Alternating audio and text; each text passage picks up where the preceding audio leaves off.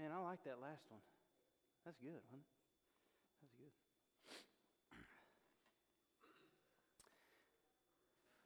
Any of you got to meet a fellow named Rady before? Rady, R-A-D-Y.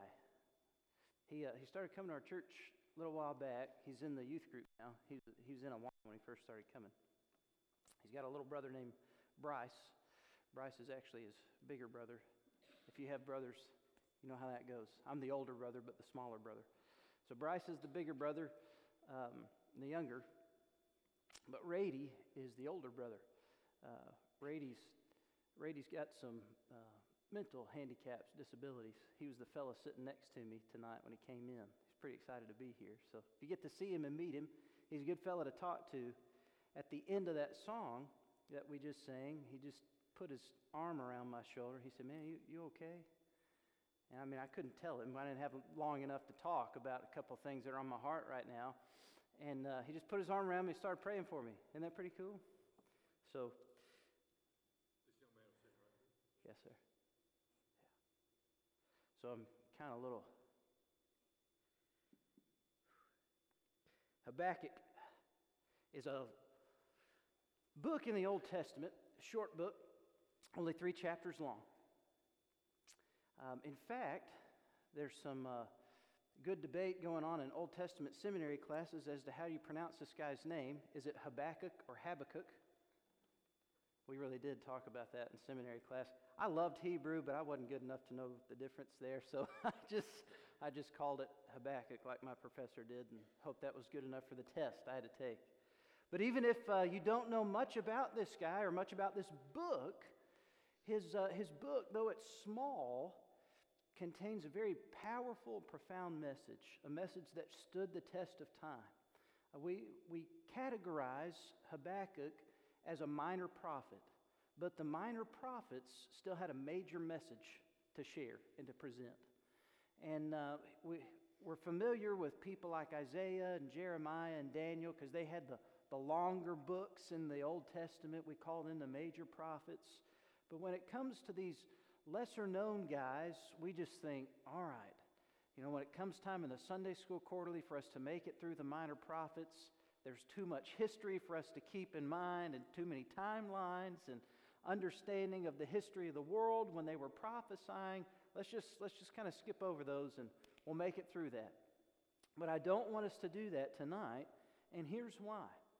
In the book of Habakkuk, there is a verse that is quoted 3 times in the New Testament.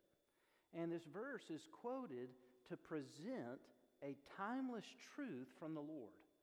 It's Habakkuk chapter 2, verse 4, and we're actually going to read verses 1 through 4 in Habakkuk chapter 2 tonight. But before I read these verses, just allow me to share a few things with you about Habakkuk and about this book. Habakkuk, we don't know much about in a personal sense. Some of even the minor prophets were able to piece together the puzzle from just some tidbit information that's given. We don't really have a whole lot when it comes to Habakkuk himself. The best we can do is put him in the same timeline and category as the prophet Jeremiah and others who were foretelling the destruction, the soon coming destruction of the city of Jerusalem by the Babylonians. And Habakkuk in his book is given a vision from the Lord. The vision is of the judgment that's coming on the city of Jerusalem, on God's people, the Jews. These Jews were going to be led away into captivity by the Babylonians because they had not obeyed the word of the Lord. You remember in our study of Deuteronomy, if you've been in Sunday school the past couple of months, that Moses would continually tell the people, if you will follow the Lord, if you will keep His word, then you will have life, you will have blessing. If you fail to keep His word, then all the curses that are written in this book are going to come upon you, right?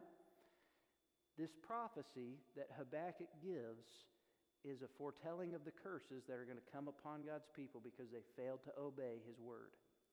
And when Habakkuk receives this word from the Lord in chapter 1 of his prophecy, he's a little taken aback by it. I mean, Jeremiah was as well. How could these Babylonians, these ungodly, pagan worshipers who lived immoral lifestyles and worshiped idols, how could they be the ones to bring judgment on God's people? And Habakkuk even kind of questions God. He even almost accuses him of not doing the right thing, but does so respectfully, and it's just because he doesn't understand in his heart what God is doing with bringing judgment upon his people. And so as Habakkuk addresses God with his concern, the Lord speaks to him again, and Habakkuk answers the Lord again by saying, well, Lord, if you're going to bring judgment on our people, and then later you're going to bring judgment on the Babylonians, then how do we know that you are a good God that we can trust and depend on? How do we know that you're not just going to turn your back on us or strike us down with curses when we do something wrong? Are you just in heaven seated up there to stamp out evil and to stomp out evildoers? Or do you truly love the people on this earth? And the Lord gave his answer to Habakkuk the prophet, starting in chapter 2, verse 4. So we're going to read these first 4 verses of Habakkuk chapter 2, and hopefully you'll kind of get the idea, the circumstance in which Habakkuk finds himself as a prophet. Habakkuk says in chapter 2, verse 1, I will stand on my guard post and station myself on the rampart, and I will keep watch to see what he will speak to me and how I may reply when I am reproved. Right? So this is Habakkuk saying, I've talked back to God. I mean, respectfully, he was saying, God, why in the world are you bringing judgment upon us through the Babylonians? God said, because the people have disobeyed.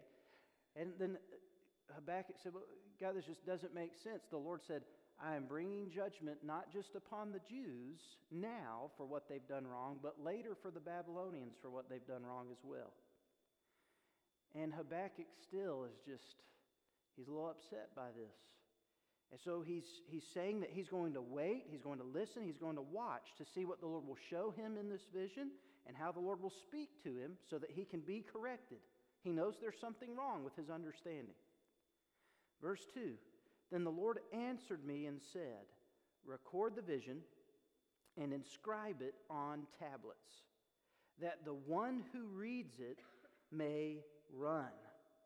That the one who reads it may run. For the vision is yet for the appointed time. It hastens toward the goal, and it will not fail. Though it tarries, wait for it will certainly come. It will not delay.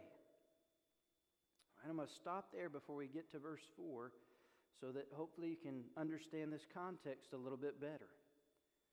The Lord begins to answer Habakkuk's concern, and he tells him, listen, I don't want you to just hear what I'm saying yourself. I want you to write this down so that the people who come behind you can hear it plainly and clearly as well. So he says, record the vision, inscribe it on tablets. And this is an interesting thing for God to say, because at this point, it's not like the only writing utensils and recording utensils they have are chisels and rocks. Okay, they've got some other writing instruments, quills and parchment and things like that they could write down on at this point in history. But the Lord tells him, inscribe it on tablets. In other words, make it concrete so that it cannot be removed. So it's almost the equivalent of God telling Habakkuk, listen, don't write this down lightly in pencil. Take the most solid, enduring, permanent ink pen you can find and put it down, because I'm not changing my mind, and what I say I'm going to do. And then he gives him the reason for it. He says, record the vision, inscribe it on tablets so that the one who reads it may run. The one who reads it may run. And there's several different ideas that people have thought of here about why God would say to Habakkuk, write this down so that the one who reads it might run. The first thought is that the herald or the messenger may run, the one who reads it. Oftentimes, if a dignitary or a king was going to give a message to somebody, they would write it down and they would send their ambassador, their messenger, as quickly as possible to go tell the people. So some folks have read this and thought, well, God's telling Habakkuk, write it down and give it to the people as quickly as possible. Another interpretation or idea is that the reader is the one who is supposed to run across the lines and understand it. That the reader may run across the lines of writing and understand, so that it could be read at a glance, read readily, something easily read. It would be clear, wouldn't be confusing. So people, when they read this message that Habakkuk wrote, would be able to just read it over quickly and then move on. Others think that it is a warning to flee Jerusalem. This is what I think, by the way. That the dweller at Jerusalem may run, flee from the incoming invasion of the Babylonians. And here's why I think that the Lord was giving this word to Habakkuk. When the Babylonians were going to come into Jerusalem, they were pretty much going to lay waste to the city. I mean, they do a couple of campaigns before the final destruction as they pull away captives and people in charge, and they take away the wealthy and the rich, and they leave some of those that have been oppressed. But as they come back in a second wave and eventually a third wave, there is nothing left in Jerusalem whatsoever to speak of. I mean, you've seen some of the pictures on the news recently of places in Syria where bombing's been taking place, and families have just left the area. Businesses are shut down. The only people that are there are people up to no good, or people that have nowhere else to go, or people that are fighting and trying to kill each other. This is kind of what Jerusalem was going to look like when the Babylonians were done with it. And if you'll remember, Habakkuk was just so upset. Why would such a loving God bring judgment upon his chosen people that he said he loves more than anything? And the Lord gives Habakkuk this word of warning, and not just for Habakkuk himself, but for others as well. Destruction is coming. The Babylonians are coming. When they read this message that Habakkuk wrote, the one thing that they could have done at that point was not repent of their sins and go through this great religious revival. Josiah had done that already, and still people had forsaken God's word. The best thing they could do at that point was to leave, was to flee the city and get out. This was God's mercy towards Habakkuk and towards his people. Judgment is coming. You have not obeyed my word. Destruction is coming. You have not listened to me. The curses I told you about are about to fall upon you and upon this people. But still, God gave them mercy and a chance for their lives to be spared. Isn't this beautiful to think about? Habakkuk's going, God, why would you do this? God, why in the world? And then the Lord says, Habakkuk, write this down. Because when you write down this destruction, this judgment that's coming, I want people to read it and know that they still have hope if they'll get out of the city and run for their lives. Their lives will be spared. They'll be kept safe. They'll be kept alive. This judgment, that's interesting. Habakkuk doesn't really have an exact, precise timeline for it. The Lord says on one hand, though it tarries, wait for it. In other words, it's not here yet. Just wait. It's going to happen. What I've said is going to happen. And then on the other hand, he says, it certainly will come. It will not delay. It's almost like this dual idea. God says, Habakkuk, I know it probably doesn't look like it at this point. Josiah's dead. You guys have mourned the loss of a great and wonderful king.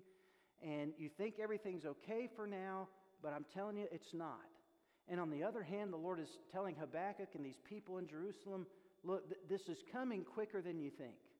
You need to be prepared. You need to be ready. The judgment that I promised is coming. It's going to befall. And we can kind of relate to this, I think, as Christians, can't we? We're told in the New Testament that Jesus is coming back. Just wait patiently. He's coming back.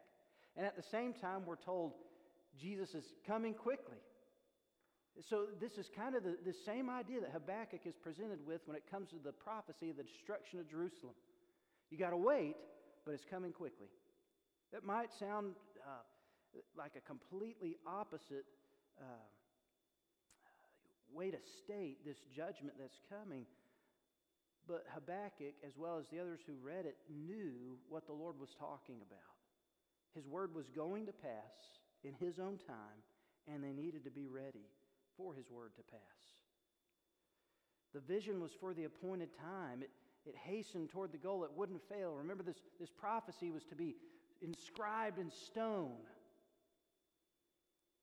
And then the Lord gave this word to Habakkuk to share with the people. Habakkuk chapter 2, verse 4. Behold, as for the proud one, his soul is not right within him, but the righteous will live by his faith. The righteous will live by his faith. And it's that part of the verse that's quoted 3 times in the New Testament. We read it this morning in Sunday school and in the morning worship service, Romans chapter 1, verse 17. Paul also used it again in Galatians chapter 3, verse 11. And Paul, or if you think somebody else wrote Hebrews, used it in Hebrews chapter 10, verse 38. In Romans 1 and in Galatians 3, Paul's making a point about how Jesus justifies us, how Jesus forgives us of our sins when we confess our sins. That Jesus is the one who is able to forgive us, to make us right in the eyes of God. In Hebrews chapter 10, verse 38, the idea is that as we continue to trust in Jesus as Christians, the Holy Spirit purifies us or sanctifies us, that we're still in this process of being saved by the grace of Christ on a daily basis. It's not just that we're forgiven of past sins, but we're being made into a holy people to walk with God each and every day. The just live by faith. We're justified by faith, we're sanctified by faith, and it's faith in God's Word. In Habakkuk's case, those who read the prophecy of this book, if they read and understood that judgment was coming from the Babylonians upon the city of Jerusalem, and they went, no.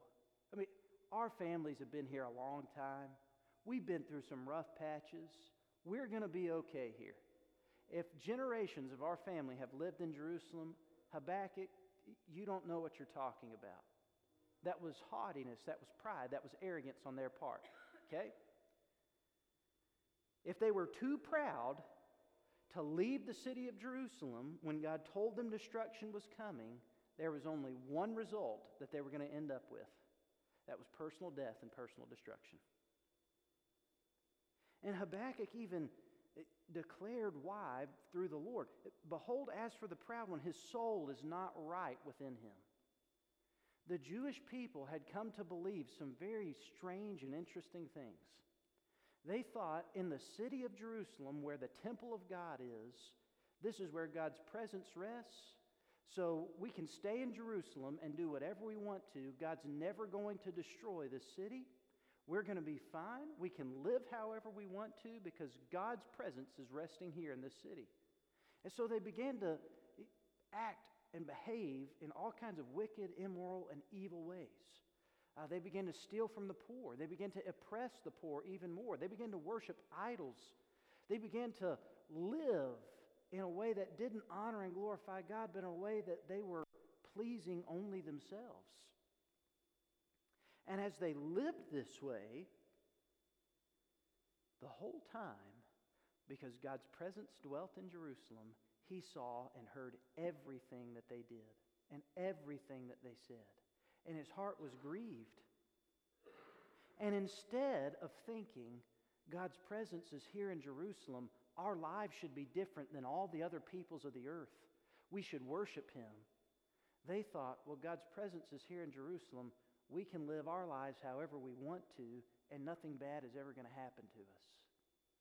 See how backwards this way of thinking is? In fact, later on in the book of Romans, we'll study it in Sunday school together.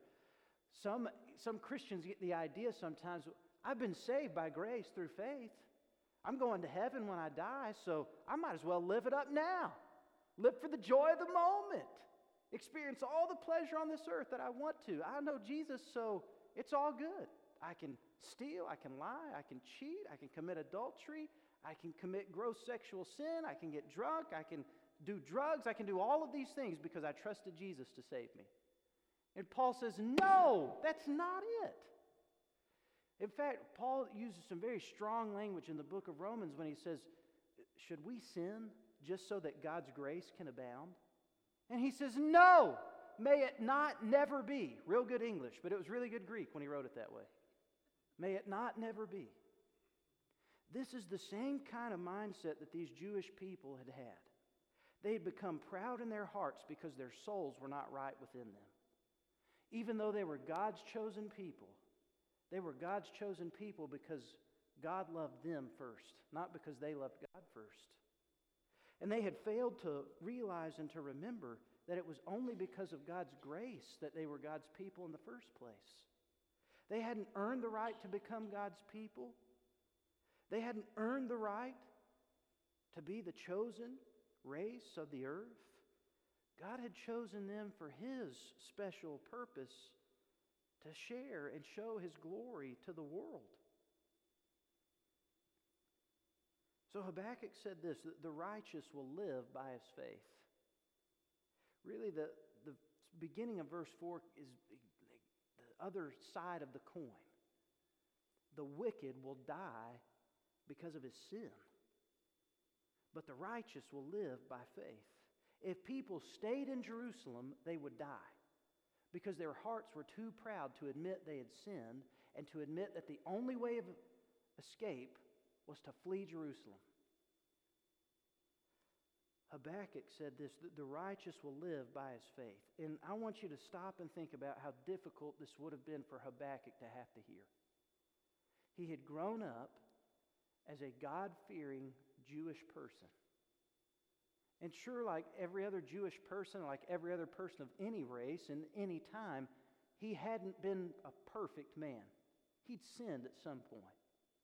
But we know from his writing here that he loved the Lord and that he could even see and sense that not everything was right with God's people in the way that they were living their lives. Habakkuk had worshiped at the temple.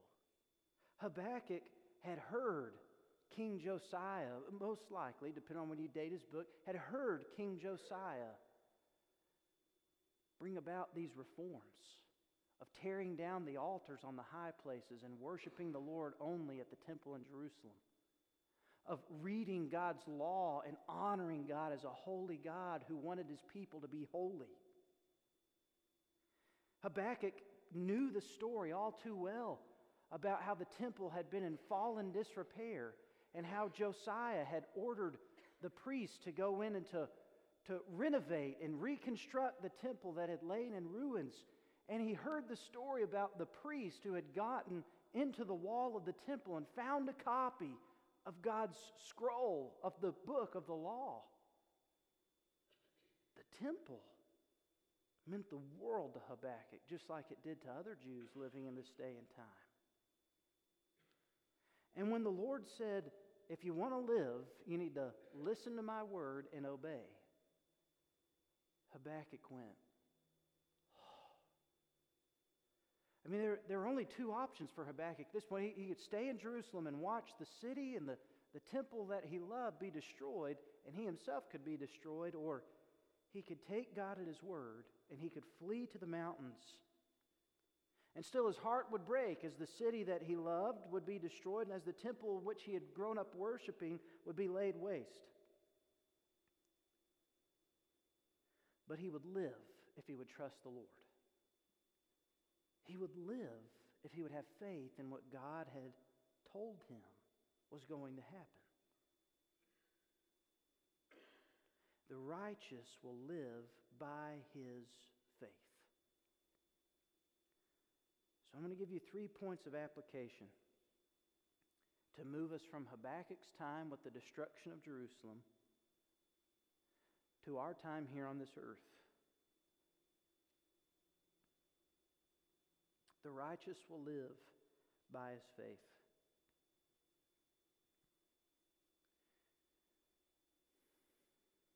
First is this. God promises judgment on those who disobey him. He promises judgment on those who disobey him. And it's not because he hates people. It's because he loves people. I mean, I want you to stop and think about this for a moment. In the courtroom down the street from us, if somebody has committed a crime and they go and stand before the judge in court, Do you think the judge would be a righteous judge if he looked at that person who had done something horribly wrong and said, you know what, this isn't really a big deal. I know you. I like your parents. You got enough money to get yourself out of this. Let's just pretend it never happened. Go on ahead and go. Would that be a righteous judge? No. A judge can show mercy, and the Lord does show mercy as a perfect judge. But a judge administers justice. If God did not punish sin, people would have destroyed themselves a long time ago. People are already moving so far away from God. I don't think we have to really even talk about that with the stuff that we see in the news in our culture. Or maybe we do. I mean, isn't it sad when we have to read in the news that at a school there is a principal who was forced to resign because a woman who said she was a man wanted to use the boys' restroom. And the principal said, no, that's not going to happen today. And he was ousted from his job because he defined a gender according to biblical standards. This is the type of world in which we're living. And if God isn't faithful to say what is right and to stand by what is right and to judge people when they do what's wrong and stand against him, the righteous judge, there's a big problem. But God is not an unrighteous judge. He's just. He punishes sin. There is judgment for the wrong that we do. If the righteous are going to live by faith, we have to believe that God is a righteous judge who's going to judge sin. In this day and time, it looked like God sending the Babylonians to lead the Jews away into captivity. It looked like the king of Babylon coming in and destroying the city of Jerusalem. In our day and time, and ultimately in the end, it looks like this. Jesus is coming back. And when he comes back, the sheep and the goats are going to be separated. Those who have believed in Christ, that he died for their sins and rose again, are going to go with him into paradise in heaven for eternity. And those who have rejected him, who have not believed in him, are going to spend eternity separated from him in torment in a place called hell. God is a perfect judge. Judgment is coming. The just shall live by faith. The righteous shall live by faith. Second,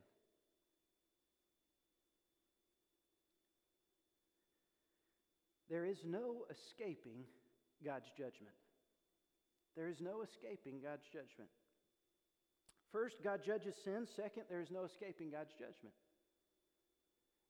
You can say whatever you want to. You can do whatever you want to. You can think it's not going to happen. You can start to choose to believe something else. But the judgment is certain. The judgment is clear. And here's how we know this. Did Jesus Christ come to this earth around 2,000 years ago and die on the cross for our sins and rise again? Yes, he did. Did Jesus Christ, some 2,000 years ago, after his death, burial, and resurrection, ascend back into heaven? Yes, he did. And you know what he said just before he ascended into heaven? He talked to his disciples and he said, you shall be my witnesses in all Jerusalem, Judea, and Samaria, and even to the remotest parts of the earth. He said, when the Holy Spirit comes upon you, that's what you're going to do. And he went up into heaven. And there were angels standing there on this mountain when Jesus ascended into heaven, and they looked at all of Jesus' followers, all of his disciples. And they said, guys, why are you standing here looking up into the sky? That same Jesus that you saw go up there is coming back. Listen, we believe that Jesus died for our sins and rose again. We ought to believe Jesus is coming back. I mean, that is a certainty. It's not a question. There's not a doubt. And when Jesus comes back, he's coming back to divide the sheep from the goats, the righteous from the unrighteous, the wicked from those who have faith in him. God judges sin. Judgment is certain. There's no escaping judgment. The third is this.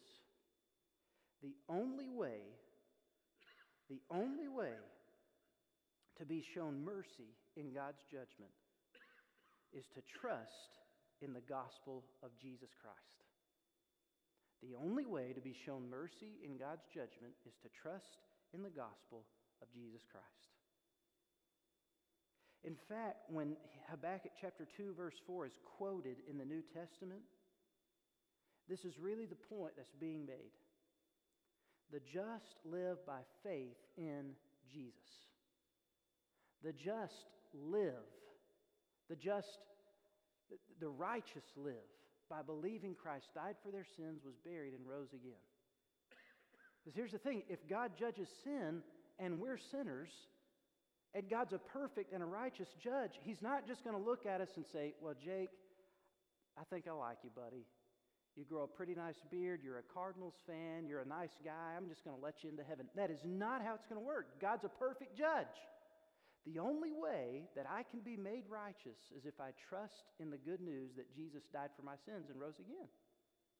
If judgment is certain, if there's no escaping it, then the only thing that I can do is face judgment. And I can either face judgment by standing before God's throne one day, giving an account for all the sins that I've done, and I know that I'm going to be found guilty, or I can face judgment by owning up to the fact that I am a sinner and that Jesus Christ paid the penalty and the punishment for my sins when He died on the cross. And at that point, I can face the judgment of the Lord because Jesus took the punishment for me upon the cross. So it's either one day when Jesus returns, I can go, oh Lord, I've messed up and I'm guilty.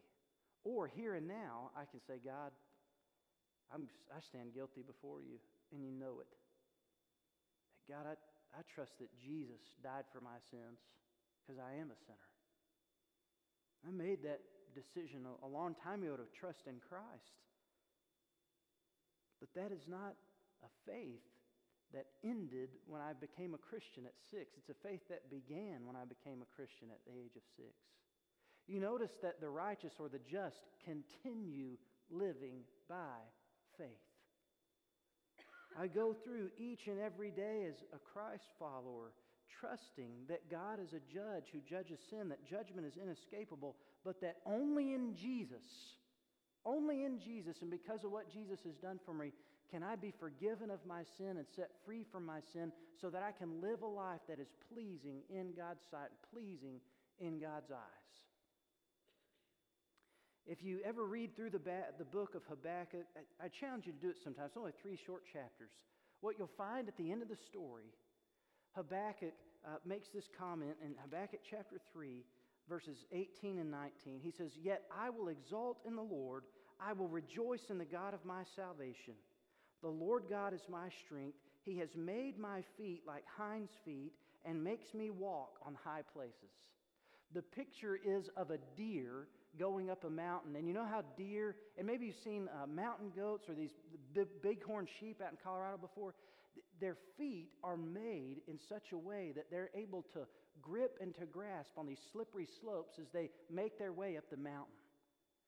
You know where Habakkuk ended up? He ended up taking God at His word after he wrote down this prophecy. And man, when he realized that destruction was coming, he chose to believe. He chose to have faith in God's word. And because he was righteous, not proud in his heart, but humble enough to say, God, we failed you as a people. God, judgment is coming. He fled to the mountains and he began to climb as a sheep, as a goat, as a deer. And the Lord made his feet like hinds' feet so that he could walk on the high places, so that he could be spared and saved from God's judgment that was coming. Habakkuk chose to live. And the only way he could live was by faith in God's word. I ask you this question tonight as I close. Are you living by faith in God's word? Do you know that God is a just judge? Do you know that there's no escaping the certainty of judgment? And do you know that the only way you can receive mercy in God's judgment is by trusting in what Jesus Christ has done for you on the cross? Jesus Christ died for your sins. Jesus Christ was buried, and Jesus Christ rose from the dead so that you could live. The righteous live by faith. Father God, we thank you so much for this time we've had to come together tonight and study your word. Lord, I pray that we'd take this message from the prophet Habakkuk to heart. God, even though we're not Jews living in the city of Jerusalem, awaiting the judgment of a Babylonian empire, we are sinners living on this earth, awaiting the day that your Son Jesus returns to judge sin and to bring about his righteous reign. And so, God, I pray if there's anybody here tonight who has not yet professed faith in Jesus Christ, that they would choose to do so that they can live. God, I pray that you would be with those here in this room tonight who have trusted in Jesus Christ, that they would remember that living by faith is a daily and ongoing process, like Hebrews chapter 10 talks about. It's not just that we trusted Jesus died for our sins so we can live however we want to now. It's that we trusted Jesus died for our sins and we live how you want us to now, because we know one day we're going to live with you in eternity.